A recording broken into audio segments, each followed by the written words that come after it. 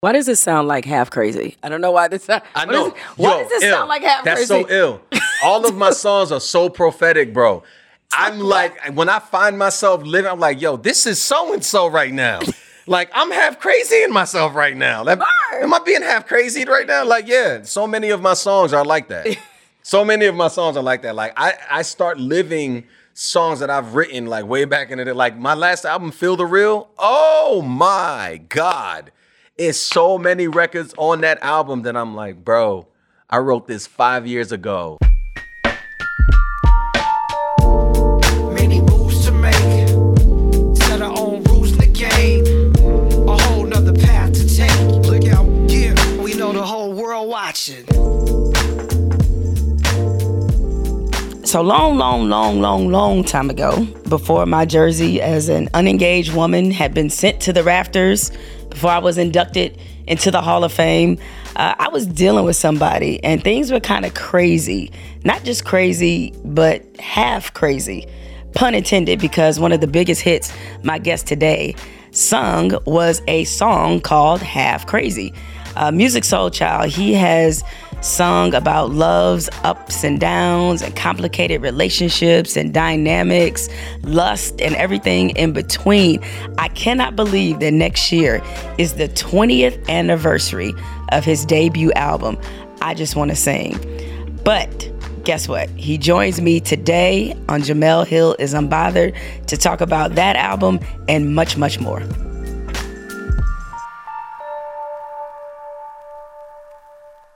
There's a part of me that feels a little bashful about my guest today, just because in my mind, I've actually gotten married to many of his songs, maybe about at least 3 or 4 of them. So to have him now sitting with me on this podcast, I feel like suddenly a little shy MUSIQ SOULCHILD. That I was like, oh, but I'm sure you hear that often. Yeah, because I do. you make songs that are classic. I mean, you make a lot of different kinds of music, but Right. you especially have made a lot of classic love songs Yeah, that many yeah. people have gotten married to over and over again, Yeah, and right? conceived children too. And right? people love Exactly. chasing me down the And street, telling be you like, that. hey, I'm like, what? Oh, you money, bro? Like, nah, man, I made my kids to your music, bro. Oh, wow. You're like, thanks. Thank you. A little too much information. Yeah. Well, yeah. even though you are a hip hop soul artist, clearly you have a large fan base of R&B fans. Because it's in there, you know what I'm saying? Like, we were speaking earlier and I was saying how, I try to get people to understand that I make hip hop soul music, but I don't think people have enough references of that. You know what I'm saying? This is kind of like what I'm starting to realize in my own mind, with my interactions with people. People are accustomed to that handle, the R&B handle. There's just something that they can grab onto. They got a lot of representation of R&B, or what people consider R&B. And I do make R&B music, so it's not entirely inaccurate. It's just that's not an accurate category, if you will, or label, or way to call what I do. Because what I make is hip hop soul. R&B just happens to be a part of it. So next year, and this is one of those things that I often think to myself, damn, I'm getting old, but in a way it's a good thing for you. How would you think I am? Well, no, next year is the 20th anniversary of your first album release, Yeah. I Just Want to Sing. Yeah, and I cannot believe it's been 20 It's been years. 20 years, yeah. So when you think about that album now, what Yeesh. kind of comes to mind? Yeah, I came a long way. I was just recently talking to somebody, but somehow I can't remember. I think it was the panel. It wasn't a panel. It was an interview, some press I did, and I was just telling people, I think about how far I've come and how, I guess, relatively speaking, how long I've been doing it, but I still don't feel like I got started yet. I don't feel like I actually did or started doing me. I feel like I've just been. It's kind of weird. It's almost like. It's a combination of feeling like you've been working at a job, for so long. Like I've been working 20 years at this job, but now I'm ready to start my own business. You know what I'm saying? But actually, sometimes it also feels more like I just been doing 20 years of college. Well, more so 20 years of school. And I spent more so like, I don't know, maybe like 10 years of college. And I'm just like gathering all of this data, while, thankfully and respectfully at the same time, establishing a career for myself, because I'm not going to knock what I did. What I did was pretty cool. Like, I've accomplished a lot of things I'm grateful for, and I'm proud of. Well, they always say that early on in an artist's career, those first couple albums may not be exactly reflective of the type of music that they wanted to do. I mean, yeah, that's very accurate. That apply to that's you? very, very accurate. Okay, even kicking and screaming and telling folks that I was dealing with, like, yo, this is dope. Don't get me wrong, but this is not what I want to do. But it works, man. I mean, I get that it works, but I'm not feeling fulfilled. But I mean, you got to do what the fans like. I mean, the only reason why the fans like it is because y'all put the bread behind it to make it something. Like, come on, like, let's not act like we don't know what this is. Man, people love these. You know what? Cool. For the sake of the people and because they don't know any better, I'm going to go along with it. But at some point, I like to do what I want to do, all the falling out and starting back up. And when you got to restart stuff, you got to start with what people know. So it's just like, it's this constant restart of, lack of a better way of saying it. I know it may rub people the wrong way because I see their faces. They screw their faces when I say stuff like this, which is why, I don't really like to talk about it a lot. But, it's not what I wanted to do. It's not what I wanted to do. Not to be mistaken for that, I don't like it or, I don't appreciate the value of it, especially of what it meant to other people. Like, it's not lost on me at all. But it has nothing to do with the fact that, it's like anybody. Like, you could do whatever you may have been doing, and everybody could love it. But if it's not what you want to do, it's always going to be that little disconnect from it, And I don't want to continue doing things that everybody loves except me, because it messes with my ability of enjoying the moment with you. Because it's kind of, I don't lie that well, so I don't want to ruin this moment of you being all happy, oh, your song, this, that, and to me, and it's very nostalgic and special to you. And to me, I'm like, yeesh. Okay. That one. Well, look, one reason why I called this podcast Unbothered is because I definitely wanted it to be a platform for speaking your truth and being honest and being real. Yeah, that's what I'm talking about. Because usually I wouldn't like go all in like this. But So let me ask you, is there a song, or maybe it's more than one song, that we all love, that we're like, oh, man, music, this is everything. You sure you want to do that? You're like, I hate this fucking song. You about to kill everybody's dream in about 2 seconds, bro. Kill some dreams. Bruh. What song can't you stand, man? I can't stand love, bro. You asked for it. That's now, awesome. Understand what I'm saying, though. Right. Because I know my peoples are cringing right now. It's all right. Let them cringe. My manager about to leave. Yeah, let them cringe. Y'all can deal with it. Hey, they can still play the song, okay? But here is why, though. Why do you hate love? You know what I'm saying? And this is the thing. This culture of people, they don't pay attention. They don't listen. They just take one piece of something and they just run. Oh, that's how he don't like. Like, bruh, listen. No one would like anything that they have to do the exact same way for 20 years. You know what I'm saying? I make a little funny, analogy. I'm like, okay, you want me to sing that song the same way, exactly the same way? Because through the years, I've kind of remixed it just to keep myself engaged with it and motivated to perform it, because stuff do get boring, man. Like, I don't care how great y'all think it may be.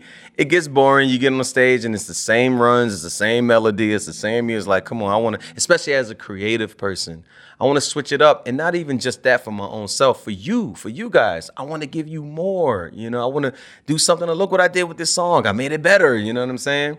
But people like, but it's not the same. Like, how you did it on the album, man. Like, this song is special to me. And I get it. I get it. So I say, hey, since it's that deep for you, why don't you find the same outfit you had on when you first heard it?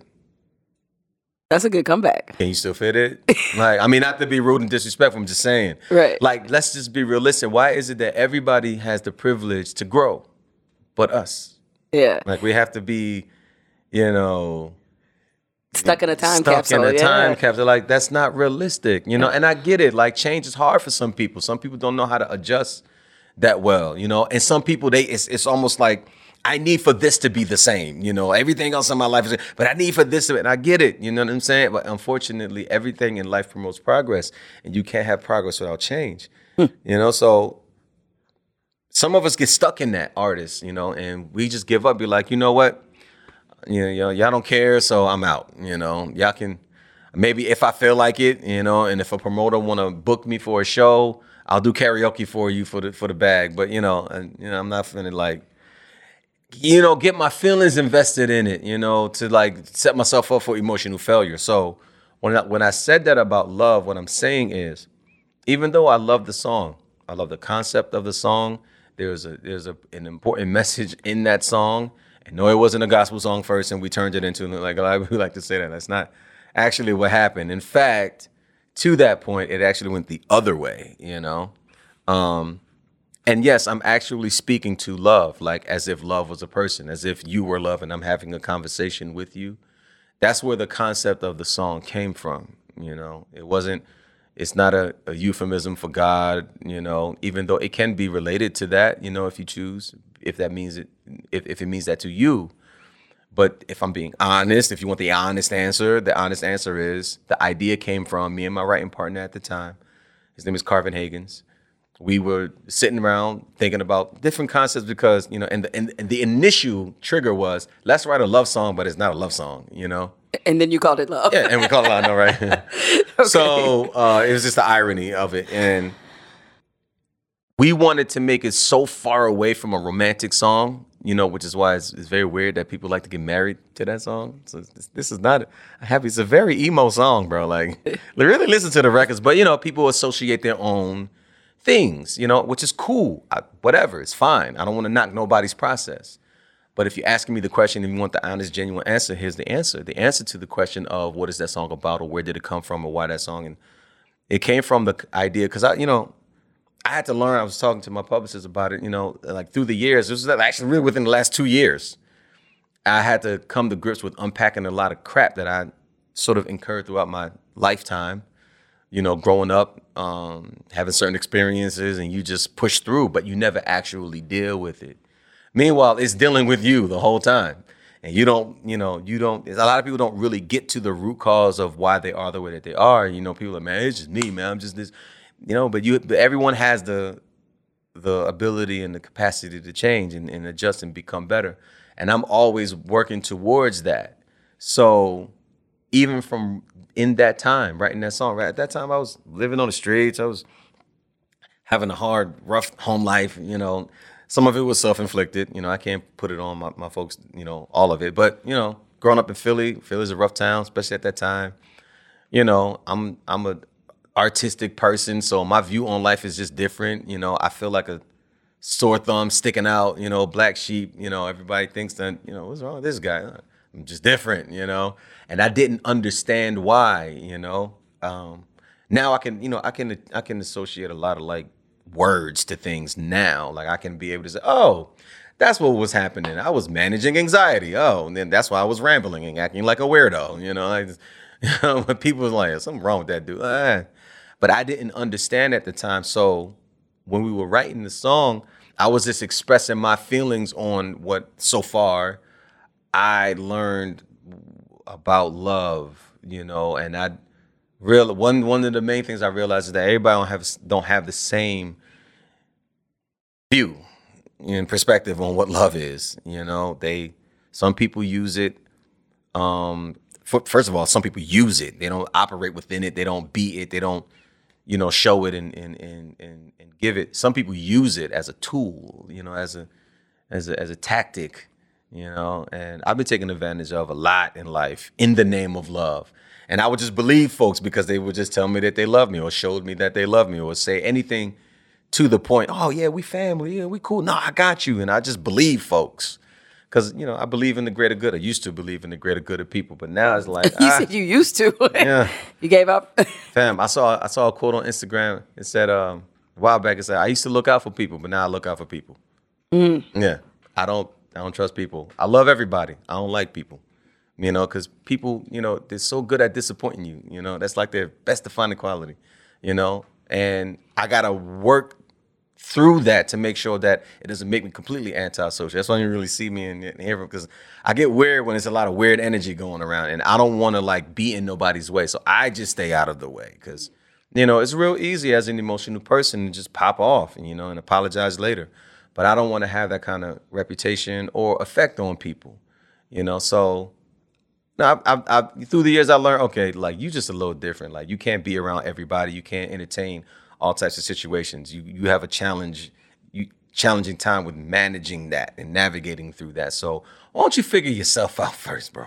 But what you're really talking about, and I'm glad now that this has become a more open conversation, especially in the Black community, is about mental health. Yeah. You know, that was something that was just very taboo to discuss. Right. But I think because you've seen more prominent people, and even you just talking about how, like, you just realized you had to address issues you had left unaddressed. Yeah. That's very helpful to people because that's not something, and especially as a Black man growing up in Philly, that you learn how to do. Yeah, and on top of that, I had the blessed curse of being an artist, you know. And I say this all the time. I do my best to help people understand that when you're an actively creative person, your whole perspective on life is just different. You're operating out of a whole nother set of things that a person that just works a 9 to 5 or lives a quote unquote regular life, you don't got to deal with all of that. You know, you could autopilot your way through stuff because there's a system in place and you just dial in, you phone it in, and you're successful. But when when you live this walk, it's very different. You know, a lot of the times there's no structure. It's challenging to have a structure. It's like you're trying to build a house on quicksand all the time. You know what I'm saying? In a hurricane, in the eye of a storm. Like it's so weird. So, but people don't talk about this. Like there's not a lot of, reference towards this. You kind of sort of got to like figure it out as you go. So that's what the song Love was about, basically. It was like me trying to express, hey, I don't know what everybody else's take on what this love thing is, but it don't really seem like I got the memo. It's like an inside joke that nobody told me what the punchline was, and I'm always at the butt of it. So what's going on, love? I'm gonna need some answers, man. Like, this is weird. So that's why I started off that if you listen to with this in mind, if you listen to the song, it's a conversation. Make sense, yeah. So how were you when I Just Want to Sing came out? I was 21. So 21. I think, something like that. Yeah, so 21 years old. You're obviously, clearly this album was huge. You are basically learning how to be an adult at the same time your fame is exploding. At the same time. Yeah, so what was that experience like? Very weird. Mm-hmm. Very weird. I didn't know. Now, I already had trust issues. That only furthered it, only heightened it, bordering on paranoia. It took everything within me to really not be on some, they tried to out to get me, You know what I'm saying? Because I used to turn up on I feel so bad. I used to turn up on journalists. All the time? Because it's like, dude, this person just asked me the same question. I know. You were right there. I know. It's one thing to do like this one-on-one, but if we're doing like a whole little like a group press run, interview, and usually in the beginning, like you don't get one-on-one time because you're not really that special or important at the time. So you just kind of like in the circus of it. So you got like 20, 30, 50 people waiting to get their chance to ask you questions and record it. And they're all there. Like you're not sequestered on to like a quadrant in a room somewhere. No, we're all together in the same space. And everybody is asking the same questions. And I'm like, bruh, didn't you just hear me answer this question? But they asked it differently. They changed the words. It's the same question, though. I know, it is. But this is like, I didn't have no prep time. Like, understand this. Just give you a real quick timeline. I started recording in the studio in November of 98. And that was actually to sing background on the record for somebody else. It was actually for a group. It was like a duo, twins named Aries. They were the sisters of one of my managers at the time. Shout out to Aries. I haven't spoken to them in so long. But at the time, it was at Jazzy Jeff Studios in Touch of Jazz. That's the name of the studio. DJ Jazzy Jeff had a studio, and one of the producers, engineers, he was a songwriter, producer, rapper. He's a jack of all trades kind of dude. Same guy that I wrote Love with. My managers at the time, I guess, had a relationship with them, and it was like, yo, we can get you in the studio. I was like, okay, cool. Now, mind you, I haven't really ever recorded in the studio before. I recorded somebody's crib, and the booth was their closet. It was, ghetto shit. But, but this was the first time I actually recorded in like a real studio. So I was like, whoa, this is different. Because I'm used to just singing on the street, just flat-footed going, you know? So I had to hear myself different. So I recorded back and he was like, yo, this is dope. You got a nice, nice sound, whatever. I got these ideas that I think are, really crazy ideas I want to try out with you. I was like, okay, cool. So I would just keep coming back to the studio and he would just keep getting excited because I would just be like, oh, that's what you want to do? Okay, cool. And I would do it like, yo, that's dope. I'm like, oh, okay, cool. Because he was coming from, a more of a rappy kind of like vibe. And I guess he couldn't find any artists, any singers that could sort of connect with whatever he was trying to accomplish. The whole rhythmic kind of like sing rappy kind of thing. And it came natural for me because that was already the type of time I was on, because I was always hip hop soul, like always, And Just Friends came out of that. Girl Next Door came out of that. 17 from my first album came out of that. A whole bunch of records came out. Like my first album is really my demo. It's really people don't understand, that I thought I was gonna like listen to that, learn from that, and then go do better. So when they told me that I got it, first I didn't know they was shopping a deal for me. I thought I was just going, record. Back then CDs was popping, folks was selling their own mixtapes. I was gonna do that. But I was recording at the time, and he was going crazy over these records. Mind you, this is like all through the end of 98, early 99. This is when I first started recording. No talks about A&Ring, no talks about image, no talks about, what you trying to, none of that. Like, there's no development process. There is no taking me around to this person and that person. There is no showcasing. There is no, like, education, This is just sing. Cool. I can do that, And the songs were coming out really cool. I remember one time they played Just Friends at the club, just randomly, because, people know people in Philly. And got one of the DJs to play Just Friends, and people was responding to it. It wasn't even out. Nobody knew who it was. And it was a good response. And I kind of got like, I was like, yo, this is cool. But I never really that was never really like my thing back then. I wasn't trying to be no big superstar. First of all, I didn't think that was going to happen, but I did know that I was good. And I figured eventually it would be like a slow burn and I'll get to it at some point. So you got to imagine starting recording November of 98. And then around about December of 99, I get a phone call saying like, there was a deal on the table, for me at Def Jam. And I was like, what? Like, how? Like, we didn't even have a conversation about this. But apparently they had a lot of confidence in me and they figured it out. And next thing you know, in February of 2000, I get a record deal. So there is not a lot of time to learn anything. My point is, so that when things started happening, everything was coming at me so fast, Mind you, like I'm still like couch hopping, house hopping, like feeding and living off of people. My life is not together at all, and then just like that, I'm a star, people walking up to me. I'm like looking at them like, what do you want? And folks around me like, oh, yo, they just want a picture. I'm like, oh, shit. Okay, my bad. Everything was like I felt it in my shoulders, but again, I'm not understanding like what's happening. I'm still dealing with a lot of internal crap that I'm not realizing that I'm working through, So, what was your question again? You answered it. Don't worry about lost. it. No, I mean, I was just asking about like coping with fame because. Right. Yeah. So, my career was my learning curve. My first 3 albums was the hardest because I didn't know a lot. And I got a crash course on how not friendly this business can be. And it's not. And a lot of people like to talk about their experiences from a very personal perspective. And I know, and I get it, because it's emotional, if it affects you on a deep level, that you can take it that way, but it's not personal. That's just the way that it's set up. It's like the jungle is not out to get you. It's just harsh, The streets ain't out to get you. It's just harsh. That's just the way of it, So this business is the same way.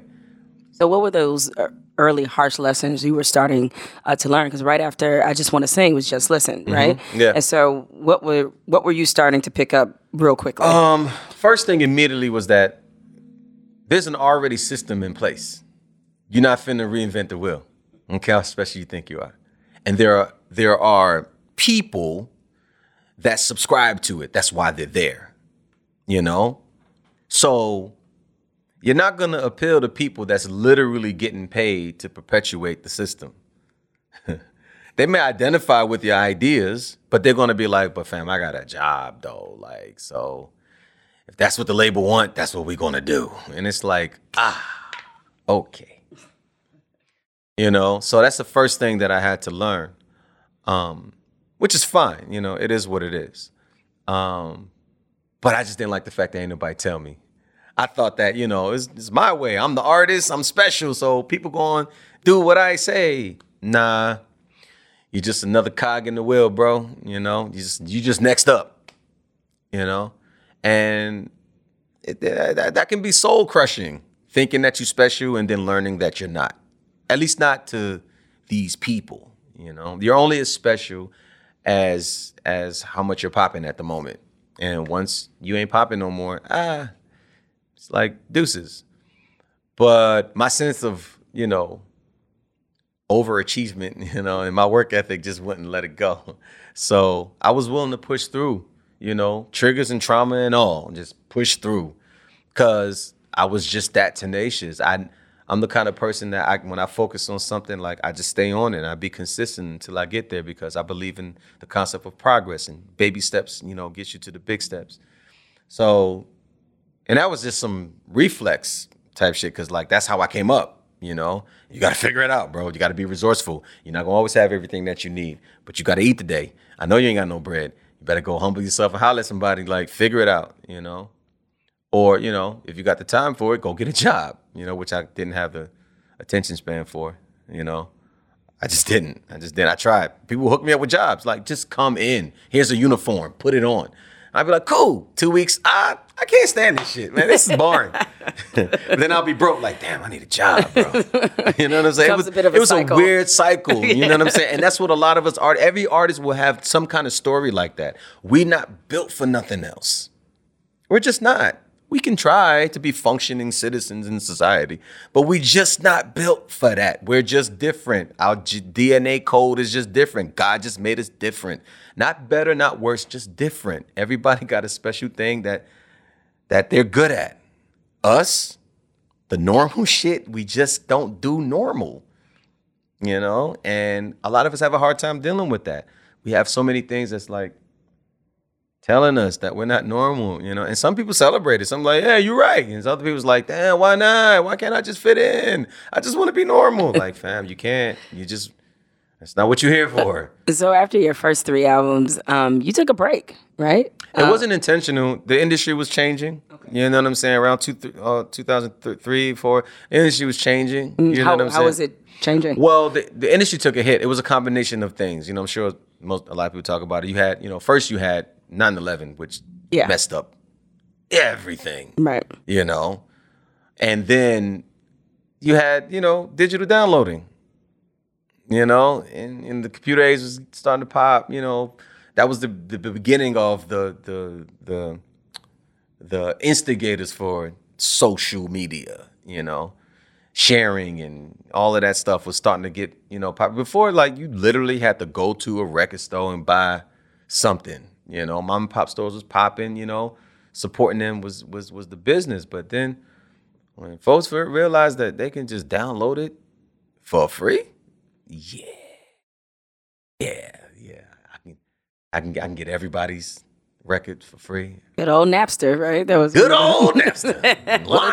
LimeWire, yeah. All these joints, you know what I'm saying? And then when MySpace came around, people was just sharing stuff. Oh, I ain't gotta buy nothing. I could just go to somebody's profile and check it out and see whether I like it or not, you know? So it just started getting weird, you know? And there was no language for it, you know, as far as, you know, in contracts and things. Like, there was no protection, no. Nobody anticipated it. Nobody, well, not everybody. There's some people, like, these contracts is like, look, for whatever in the future that may have. It's like, how could you have predicted that? That's so weird. So some folks are grandfathered in, but other people, they just lost in the sauce. So I was over at Def Jam for the first 3. And then the break happened because, people was just trying to like gather their bearings, trying to figure out what's going on. And then I was approached, by Kevin Lyles because he had left Def Jam. He was like, yo, what you feel about coming over here with me over at Warner? I was like, it doesn't really matter to me. This when, Jay-Z was over at Def Jam. He was running Def Jam at the time. I was like, I'm not unhappy over here, but, in my mind, it's all the same. Like, I'm not doing what I want to do anyway. So, it's just a gig, however I can get to the bag, whatever. And he was like, cool, I'll get back to you. Maybe like a year and some change later.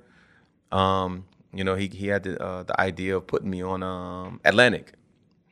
And it was weird because it was a swap. I think it was the first of ever. I don't think anybody ever. I don't know if anybody's ever done it prior or since. But it was a swap between myself and Fabulous. You got traded? Yeah, we got traded. It was traded. Got traded. Okay. Did they get draft picks? It was weird, right? Cash considerations? Yeah, like, it was weird. No. None of that? Okay, all right. No. 2 picks and a player to be named later? It's like that. So, So what, Atlanta? Def Jam got Fabulous and Atlanta got you. SOULCHILD, yeah. Wow. Mm-hmm. Yep, that's what happened. I have never heard of that. I've never heard of it ever before and ever since. Yeah. Okay. It was very, like, my timeline is so ill. Like, it's so many, like, firsts and weird, like, ironic, random things be happening. And I'd be like, cool, bet. So how did it happen for you? And the folks be like, that never. I never got traded before. That's like not a thing. But, like, what do you mean? but was there any part of you that was, I don't know, kind of pissed off that happened? Or you were just like, whatever? I was completely indifferent at the time. Okay. You know what I'm saying? Because by then, 2003, 2004, I was over it. You know what I'm saying? Like, these are things that I don't talk about because I know it has like a negative, dark connotation to it because people don't like to hear that from their artists that they like and has changed their lives and impacted them in such an emotional and like touching way. But there is a lot of shit to make that sugar, bro. Like, it's a lot that, and I purposefully didn't like get into all of that because I didn't want to taint that experience with people. I don't want people, feeling like they just bought blood diamonds. Like, I didn't want to like taint that. But after a while, like, it's kind of hard to engage with people with them not knowing that because they look at you like something is wrong with you because you're not acting the way that they expect you to. But well, fam, because it's a lot of stuff that came with this, that I'm dealing. Thankfully, you don't have to deal with it, but I do. I got to push through this. I got to do it with a smile. I got to act like it's okay, and it's not, Yeah. So if you had it your way, from the beginning, like, what kind of, this is not to suggest you weren't in any way the kind of artist you wanted to be, but like, if it was just really up to you, what would you have been? Like, what would you have come out the gate like as? I wouldn't have worn on them damn suits, first of all, because that's not me, right. like, at all. Right. But, you try stuff, and if it worked one time, you think it's going to work again. Like, I see pictures. If I Google myself, I see pictures. I'd be like, who the hell is that? Because that's not me, And it's just this. I just see myself differently, I couldn't ever, like, watch my performances because in my mind, it sucked. Like, because, one, I wasn't doing what I wanted to do. And two, even though it wasn't what I wanted to do, at least, I could do it and do it well. And I didn't feel like I ever did it. It's like I had a dissociative personality complex. Like, I just never identified with the person that was being presented. But I understood the game. Like, this is a game. You gotta put on, and you gotta act like you like it, So I wouldn't have presented myself, with it. And again, I gotta make a point to say, understand, even though that is the case, I am proud of a lot of things of a lot of what I did because it did. Even though I wouldn't have done a lot of those things, like, oh wow, like I would have never done that. But I'm grateful that I did do that because it impacted so many people the way that it did, So sometimes, divine intervention comes through and takes over, Because, I'm not even saying, like, even if I did what I wanted to do, that it would have been better.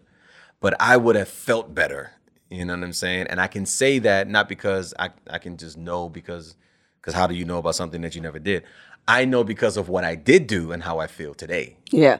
I was going to say, fast forward to today, though, when you have your own label. And so my guess is, like, did those experiences that you had as an artist, like, how has it shaped you now as somebody who's in control of themselves fully and totally? Well, for one, when you say label, I don't want people thinking, like, it's this whole big building with a whole bunch of people. Like, no, it's definitely, like, paid for out of my pocket, It's really a thing where I don't want to be a representation of everything that I've been through, that I experienced that I didn't like, that messed me up the way that it did, and I'm still like, I got, PTSD about, Again, I'm not out here trying to be on no victim shit. It's just, you experience what you experience.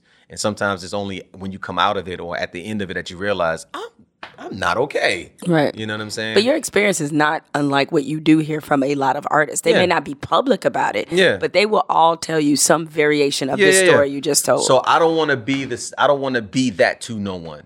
You know what I'm saying? So my whole approach is whatever I can do to help and support you in whatever way, I'm going to do that. My objective is not to control you. My objective is not to even come across like I know better, even though I have a lot of experience. It's still subjective, because it's my experience. Even though it can be, it can be confirmed and it can be supported and it can be, whatever it can be. Everyone still has their own way of looking at things. They can choose to say, you know what, that's true. However, I feel like I can have another take at it because it's a different person. So I want people to feel like whoever I work with, like, dude, I'm not out here just trying to make you another me, I fully hear and listen to what you have to say. But you have to understand, I can only cross-reference it with what I know, I do hope that even with my support and with the game I may put you on and inform you about, that you will still use your own sense of intelligence to be like, I don't know. Or rather, oh, wow, I ain't thinking about it like that. That's cool. Yeah, let's try it. It's open. Like, this is not like a my way or the highway type thing. I'm not trying to get rich off of you. Whatever I deserve, whatever I earn, I expect that. However, outside of that, the rest is yours. I don't want your money. You know what I'm saying? Because the objective is to make you money. It's not like I'm out here balling out of control that I don't need it. I could use the bread too, But it doesn't make sense to take somebody else's money. Like, it's crazy how that you got to say that, but it's even crazier. Like, that's an accepted, celebrated, and normalized part of the culture. Like, taking other people's money is weird, but it's not my place to judge. That's somebody else's hustle. Me personally, I'm not interested in that. I'd rather make money for someone or help someone make money for them. Like, if I'm gonna make money for myself, let me focus on myself. So it's called Soul Star Music Company, just because I didn't want to call it Soul Star Records. It sounds so typical. It took me a while to come up with, well, if you're not going to call it records, what you going to call it, Production, no, I don't like productions. Entertainment, no, I don't like entertainment. Like, everybody and mama do that. Do something different. What's going to stand out? Oh, music company, because that's what we are. We are a music company. Still in the baby stages, First artist is going to be Mila from 702. Mm-hmm. She's going solo. Who's also my baby mama, but I'm just trying to help her. You slipped that in there, like, oh, so my baby mama. Don't worry, you was going. Don't worry, don't worry. Oh, you was going double back. Ask you. You was going double back. I was trying to get getting introduced into the conversation. You I guess I can't get away. All right, like, you're not finna run my show, bro. No, okay. Well, but not just simply because of that, right? She's actually really dope. And. I'm actually a fan of hers. I was a fan of her before I met her, and I'm still a fan of hers. It's just dope that, we were able to connect on that level and get romantic and have a child, and, like, it's, and we're still working together. So it's really cool. But the whole point is to work with anybody that I can, that I can actually assist. Now, it is not always going to make sense. Everybody's not a good fit. There's a lot of people that are dope, but it's like we just got two different ways of working. So cool, I'll support you from afar, But then you have other people, it just makes sense and it just works. It's not something that you can force. Creativity is not something that you can force. Relationships is not something that you can force. You can't force these things. Everybody be trying to force these things, trying to get people to act. Well, if you just would know, you don't get to determine that, man. If you really rock with a person, you'll support them in any capacity that you can. Sometimes it may have to be from afar. It's just like relationships. You may want to be with this person, but fam, if it ain't meant to be, it ain't meant to be. You can still love them and support them. They may need to be with somebody else. You may need to be with somebody else. But now I'm going to make this work. Yeah, then that's how you end up fighting for your whole relationship. Well, as somebody told me a long time ago, sometimes love ain't enough, right? Thank you. Sometimes love is not enough. See, Thank you. See, this is why I don't write love songs, because mine be way too pessimistic, but that's okay. Oh, no. You kind of got it. Okay. Welcome to my world. But, Yes. I just choose to, all I do is just I flip it. You know what I'm saying? So I consume it the way that I do. I process it and I'll be like, this sucks. But I'm not going to say that. Exactly. I'm going to say what I would like for it to be. There you go. You know what I'm and saying? I say that and that's where the songs come I from. say that as somebody who's getting married in 4 months. So I believe in love clearly on some level. you gotta be realistic with yourself first. That way you can see it coming. It's the people that live in, fantasy land that get it messed up because it doesn't connect. The reality don't connect with the image in their mind, and they can't reconcile that within themselves. The first thing you need to do is accept, like, yo, this may not be forever, but I'm willing to figure it out as much as I possibly can. If you willing to do that too, then hey, we can get some mileage out of this. We might actually get there. But if you got a person just, playing house in their head or, trying to get, the Disney package, it's like, bro, like, I don't know, fam. Like, you might be setting yourself up for failure because you won't be willing to deal with when it gets real. Because you're going to have these expectations like, nah, you supposed to be blah, blah, blah. It's like, fam, I ain't supposed to do nothing but be me and die. That's it. Now, everything else is optional. Loving you is optional, So let's all just act accordingly and let's humble ourselves and appreciate it. Are you sure running a label is what you do? Because you just really sounded like an awesome relationship expert. Don't nobody want listen to me talk, bro. They just want me to sing. No, okay. From the Peanut Gallery. Okay. I don't know. All right. Well, look, as you mentioned, as you mentioned, as the great Barry White said, I am the guru of nothing. Well, go watch that interview. He's trying to let it be like, no, everybody would like to peg me as I don't have it figured out. I don't. All you're hearing is the ramblings of a person trying to figure it out. And this is what I've learned so far. Well, that's it. We will all accept those ramblings for sure. But I got more I want to talk to you about, especially your unique co-parenting situation, because I was going to get to that. And your son, Zach. So you didn't take my direction? No, I didn't, because I had more questions that I needed to ask. You're completely unbothered about that. Sorry, I am. And look at that. Look at that. I didn't even have to pay that man to do that. He dropped that right there. Anyway, we'll be back. Pay for this? So we're going to talk about my fear. No, we are. We're still going to talk about it. I'm getting to this bag. More with MUSIQ SOULCHILD coming up next.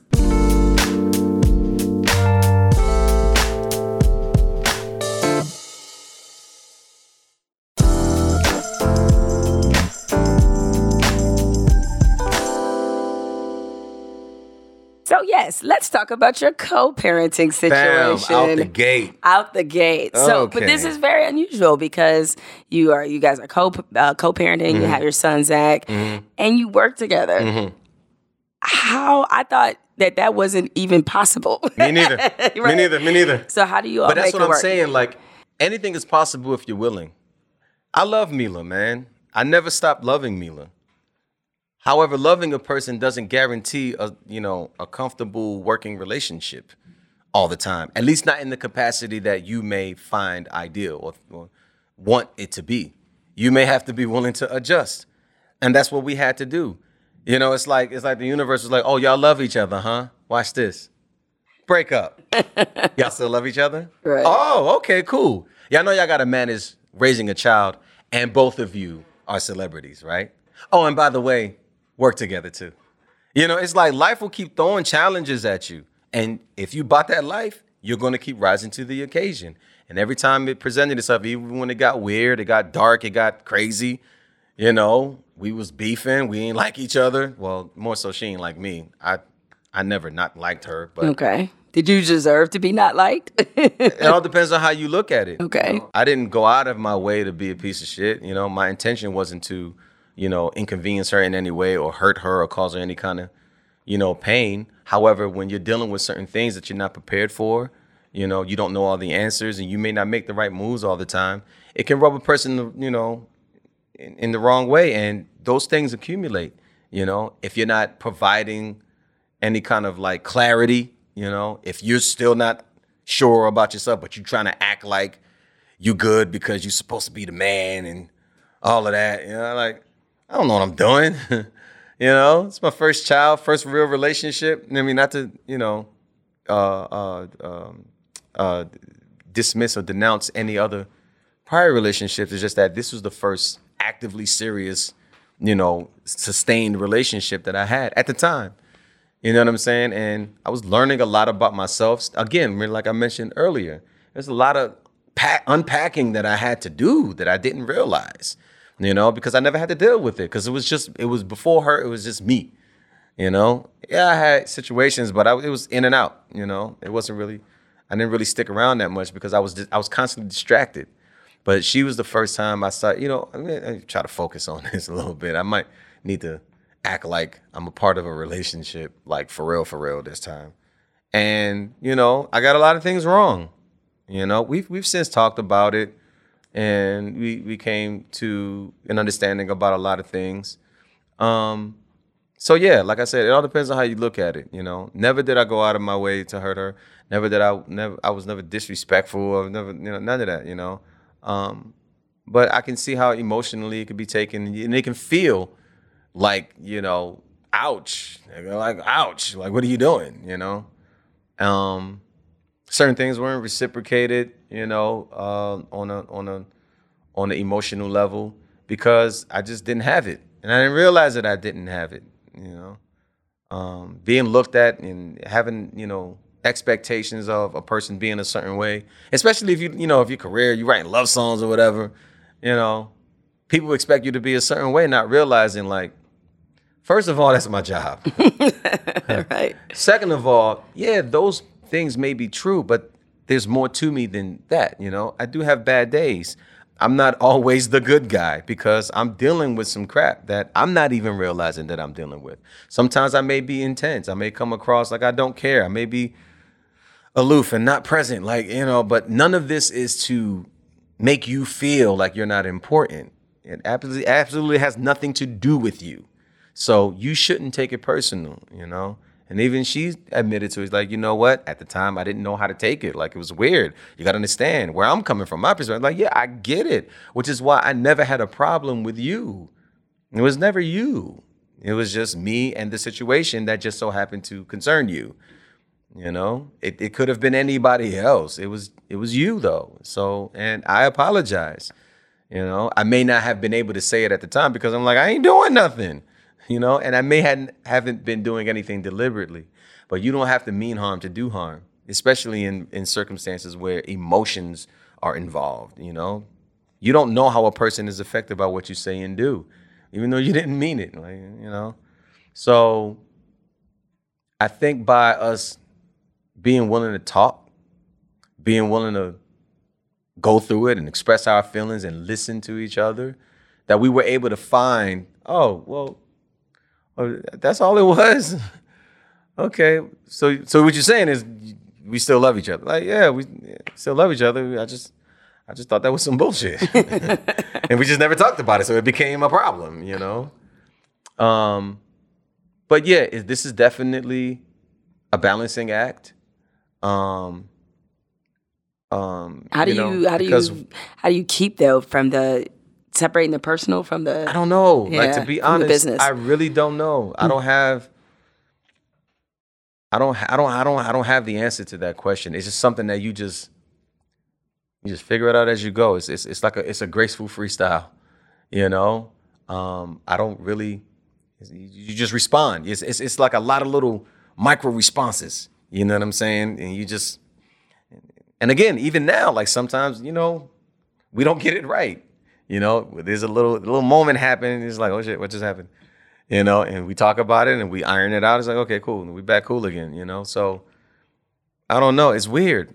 It's weird, you know, when we're not together, but we love each other. We're still friends. We're like the best of friends. We co-parent. We respect each other's space. Why does it sound like half crazy? I don't know why this. I know. Why does this sound like half That's crazy? so ill. All of my songs are so prophetic, bro. I'm like, when I find myself living, I'm like, yo, this is so-and-so right now. Like, I'm half crazy in myself right now. Am I being half crazy right now? Like, yeah, so many of my songs are like that. So many of my songs are like that. Like, I start living songs that I've written, like, way back in the day. Like, my last album, Feel the Real. Oh, my God. It's so many records on that album that I'm like, bro, I wrote this 5 years ago. And didn't know it. This is crazy. You know what I'm saying? But yeah, so a lot of I feel like any moment now you're gonna be like, we used to chill. Yeah. We used to hang. Like, yeah. we about to do I just want my friend back. I just want my friend back. I was like, this doesn't sound like that. Yeah. It's crazy, man. But these songs are, but this is why I call what I do hip hop soul, because it more closely resembles those concepts of songwriting and presenting, you know, musical creativity. R&B is a little more focused, you know what I'm saying? It's more romanticized, you know what I'm saying? On the whole spectrum of romance, you know, from you know, courting to the get down, you know, it's like it's localized to that type of, you know, or the breakup, you know, like anything that's concerning that. Soul music is way more broad, you know. It's socially charged sometimes, you know. It's party, you know, music, you know, or it's just music, just, you know, talking about regular whatever, you know. You can talk about your favorite cereal, like who cares, you know what I'm saying? It's not intended to always be sexy, you know, trying to, you know, get the draws. Or it's not always about that, you know. It's just about making good music, you know. Crankleberry and Maze, he's got a song called Happy Feeling. Like, I just want to make music for the sake of making music, where it's not necessarily targeted to anything in particular. It's just something cool to do and sing and say and have and perform and rock to and groove to. So, you know? So with that being said, what's your take, or what do you feel that R&B hip hop like kind of combination is right now? Because you see it. It's funny because when we were talking off air and you were saying like a lot of people have difficulty calling you a hip hop soul artist, but I feel like that's kind of what I see a lot of now. Well, today's hip hop soul is heavily influenced, predominantly that is. There's a few select people in different pockets, but predominantly is heavily influenced by, you know, the sound of the South, you know. Specifically Atlanta. So you have a lot of like trap R&B hybrids. Yes. You know. That's or kind you of even go as far as trap soul. Mm-hmm. You know.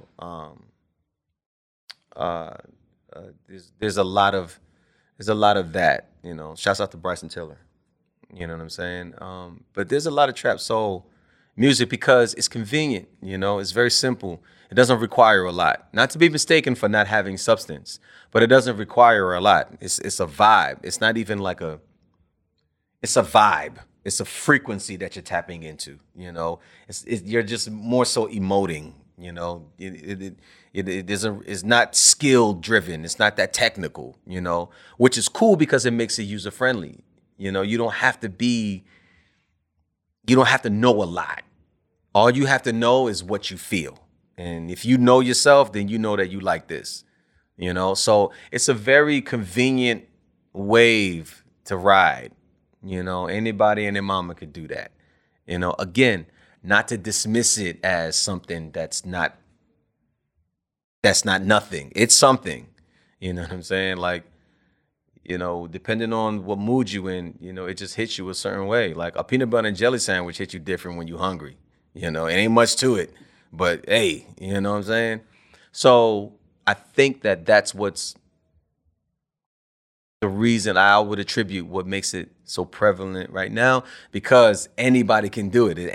Literally anybody can do it. It doesn't take a lot of time. And you can do your thing. You can, get it off your chest. You can, but you got to throw it to hip hop, because that's what hip hop was. Hip hop was, you have a lot of people who had the music thing, but they couldn't like really play an instrument. They couldn't really sing. They couldn't really dance. But, you could talk, and if you could talk, you could rap. And bars wasn't always on point, but at least it's an opportunity where I can be rhythmic enough where you can feel it, and then it just evolved and it just connected with people, and then it was a voice of a generation.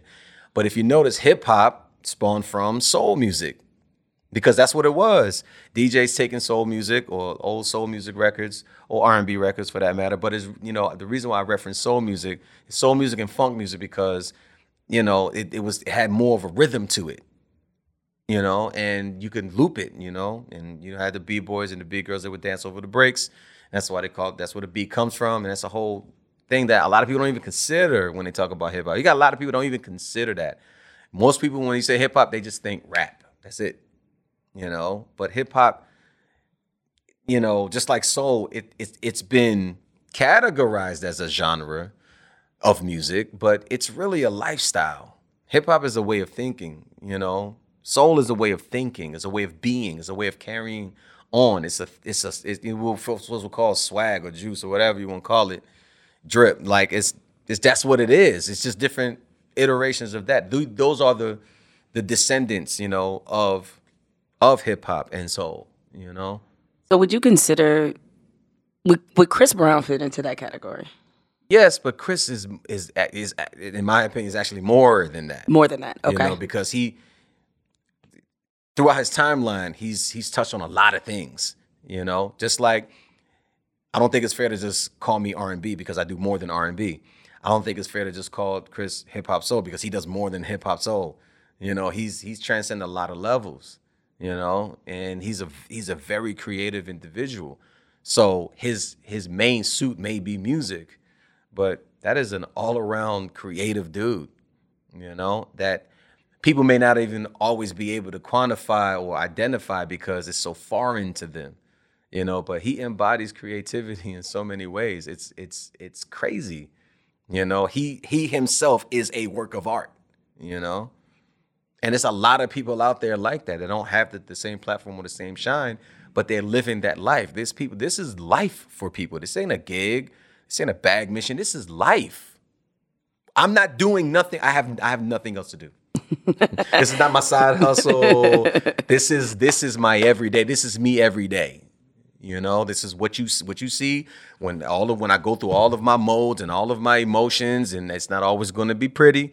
And you may not even like me. You may want to mute and cancel me, but it's me. You're not going to stop it, like, because I'm along for the ride myself. You know what I'm saying? And not just him, everybody, myself, everybody goes through that. Especially, that's why earlier I said, as an active creative person, man, this thing is a roller coaster. We don't always know, and we got to manage it the best that we know how. And sometimes it gets the best of us. This is not an excuse or a justification. It's just the reality. You can either choose to understand that or not.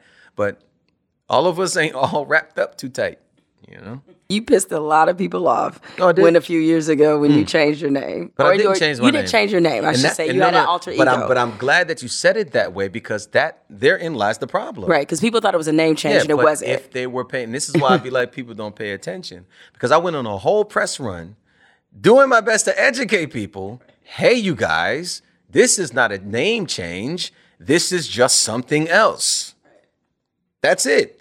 And to support that, I went on to put out 2 albums as MUSIQ SOULCHILD after it, just to say, hey, I didn't stop being MUSIQ SOULCHILD.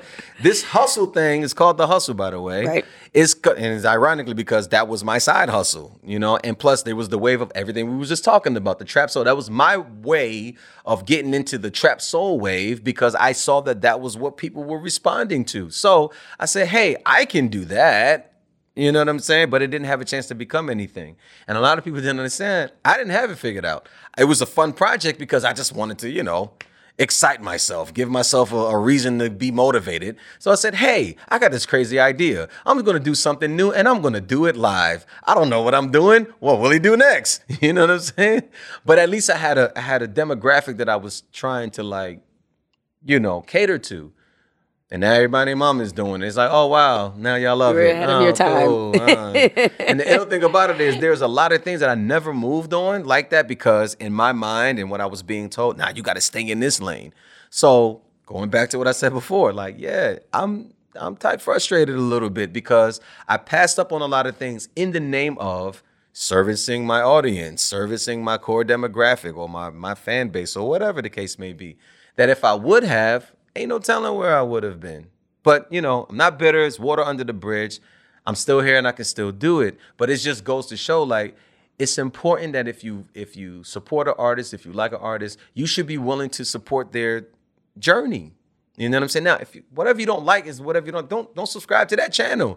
But don't, like, neglect and dismiss what you do like because it's still there and intact. That's what I was saying. MUSIQ SOULCHILD is still going to be there. Like, I'm not going to get rid of MUSIQ SOULCHILD. This is not stopping MUSIQ SOULCHILD. I'm not ending MUSIQ SOULCHILD. We're not killing them off in this episode and then return to the next episode as, well, I was technically, actually, blah, blah, blah. You know what I'm saying? Like, that's not what's happening. Right. You're not Game of Throning. I'm not Game of Throning MUSIQ SOULCHILD. Just you know so what I'm saying? This is not the Red Wedding. It's not Daenerys. This is not Look at that. See? Okay, you know now you're speaking my language. You know what I'm saying? So... But people, for whatever reason, never got that. So I said, you know what?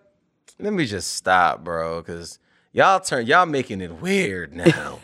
Y'all making this weird. It was supposed to be fun, but y'all making it weird. But then there's a part of me that's like kind of, you know, angry about that because like you should be able to do. Yeah, you should. You should be able to do what you want to do. Nah. It was like, nah, they wasn't having it. Right. And the excuse was because you're so great. Wait, what? Well, if I'm so great, I should be able to multitask and do more than one thing, right? No? Oh, okay. But I'm your biggest fan. So you should support anything that I do. Like, I don't think y'all are listening to yourself, or at least y'all don't think y'all understand what it is that you think you're saying. You know, now, don't get me wrong. There was some people that was rocking with me. You know what I'm saying? It's just that the voices of the others were louder. Yeah. You know what I'm saying? Now to play devil's advocate, do you lose that argument because then I think after that's when you put out your first independent project, right? And that's the one you got nominated for a Grammy for. I got nominated for a Grammy for the song. For the single, correct. I do. From Life on Earth. But then Feel the Real, the album, got nominated too. You know so what I'm then saying? That's obviously those albums. No, because that was. Here's a disclaimer at the risk of sounding, you know, on my own. And by the way, I'm loving the fact that you're not nominated for I Do. You know what I'm saying? I know, it's funny. You know, at the risk of sounding like, you know, like I'm on my own shit. You know what I'm saying? Please don't get it's your get it shit, twisted. be on it. Yeah, but I don't want that to be misconstrued. Like I've always been confident in myself. Not because I thought that whatever egotistical thing that you might want to associate with that, you know, mindset. It's just that you can get to a place in yourself that okay, I know that I can do that.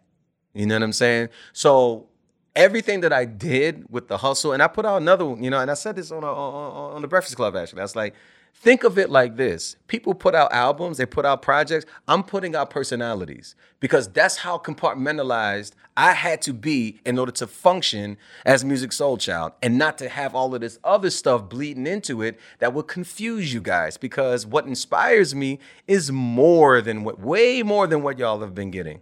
Way more than what y'all have been getting. You know what I'm saying? So I said, you know what? Let me just chill on everything else so that I can focus on this one lane and try to build a reputation for that. And then maybe later on down the line, people will be like, okay, what else you got? But that never happened. So I said, okay, I'm going to start waiting for a green light, and I'm just going to green light myself. You know what they say? You got to sometimes ask for forgiveness and not permission. Yeah. So, and I didn't ask for permission, and I did it, and I'm not asking for forgiveness. Because I refuse to accept that was a dummy mission. It just probably didn't, definitely wasn't presented effectively. I'll give you that. I might have wanted to, I probably should have given it more thought. But I thought that it would be fun if we can all take this journey together.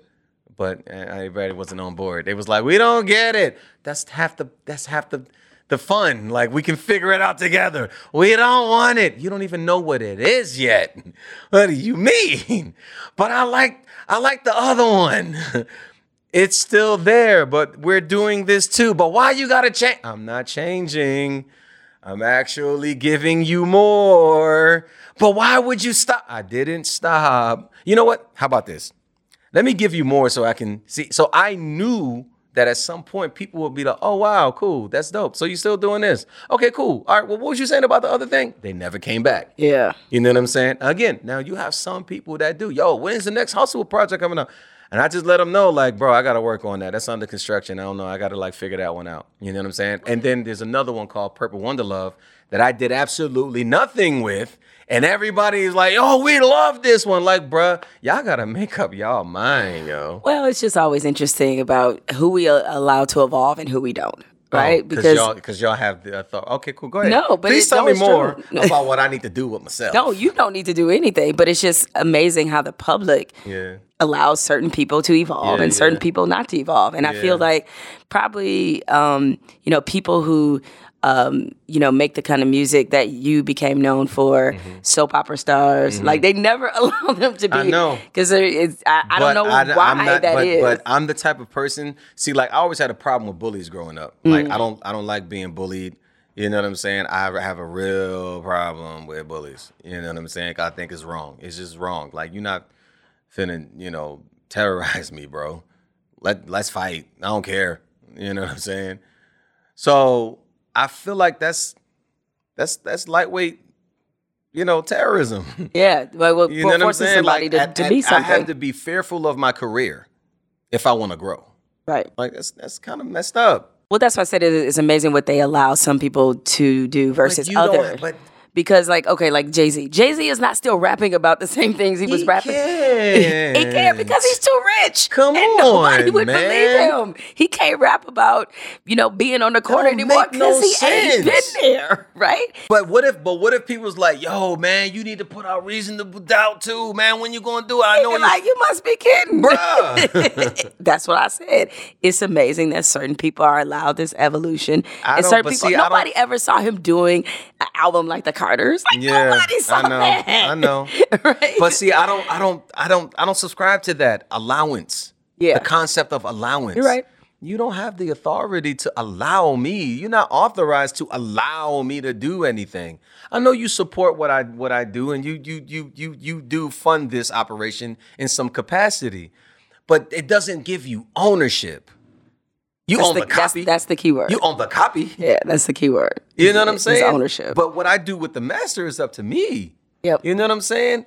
But it's fair barter. Like, I made it for you to buy it. Like, so we both put in. You put your hard-earned money. I put my hard-earned energy into it. I don't know if that would check out right, but you get what I'm saying. I do. It's a conditional relationship. Yeah, I feel like it's fair. I did the work. You want it. You pay for it.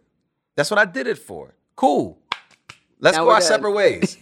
You know what I'm saying? Ain't no, hey, by the way, so what I want you to do on the next one, hey fam, you wasn't with me shooting in the gym. Don't pitch in, bro. Don't be coming with your cup now. Like, fam, you did not put in on this. I'm not interested in your opinion. Thank you for your input. Thank you. And see, this is why you were a perfect guest for this podcast, because you definitely are unbothered, and I'm here for all of it. I do my best to be this thing that people enjoy me to be, but it gets very real over here. You know what I'm saying?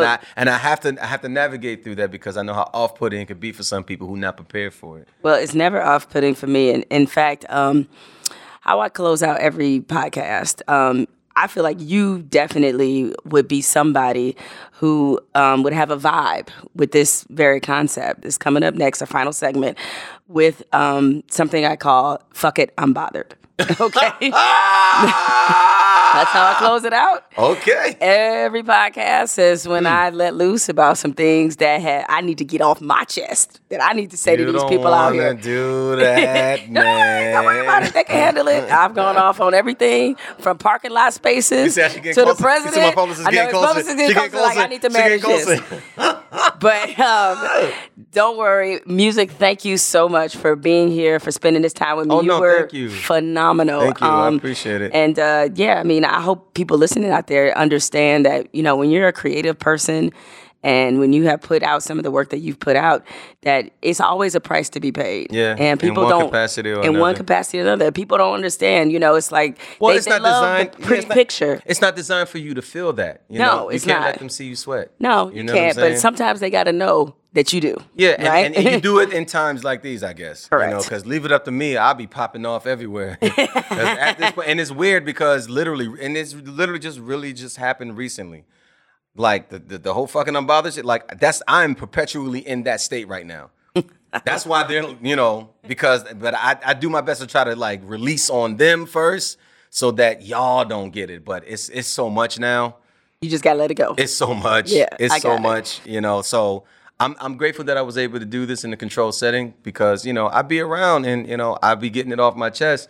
And, you know, folks be looking and I'd be like, I'm sorry. I wish that I cared right now. I really do wish that but I really don't at this point because you can only push a person, you know, but so far before, you know, either they break or they clap back. And it's clapback season now, you know, like everything in real time. Something happened, I'm like, hey, you know, it comes out. You got to hear about it. All right. We'll be clapback season next, or rather, fuck it, I'm bothered season. Yeah. That's coming up after the break.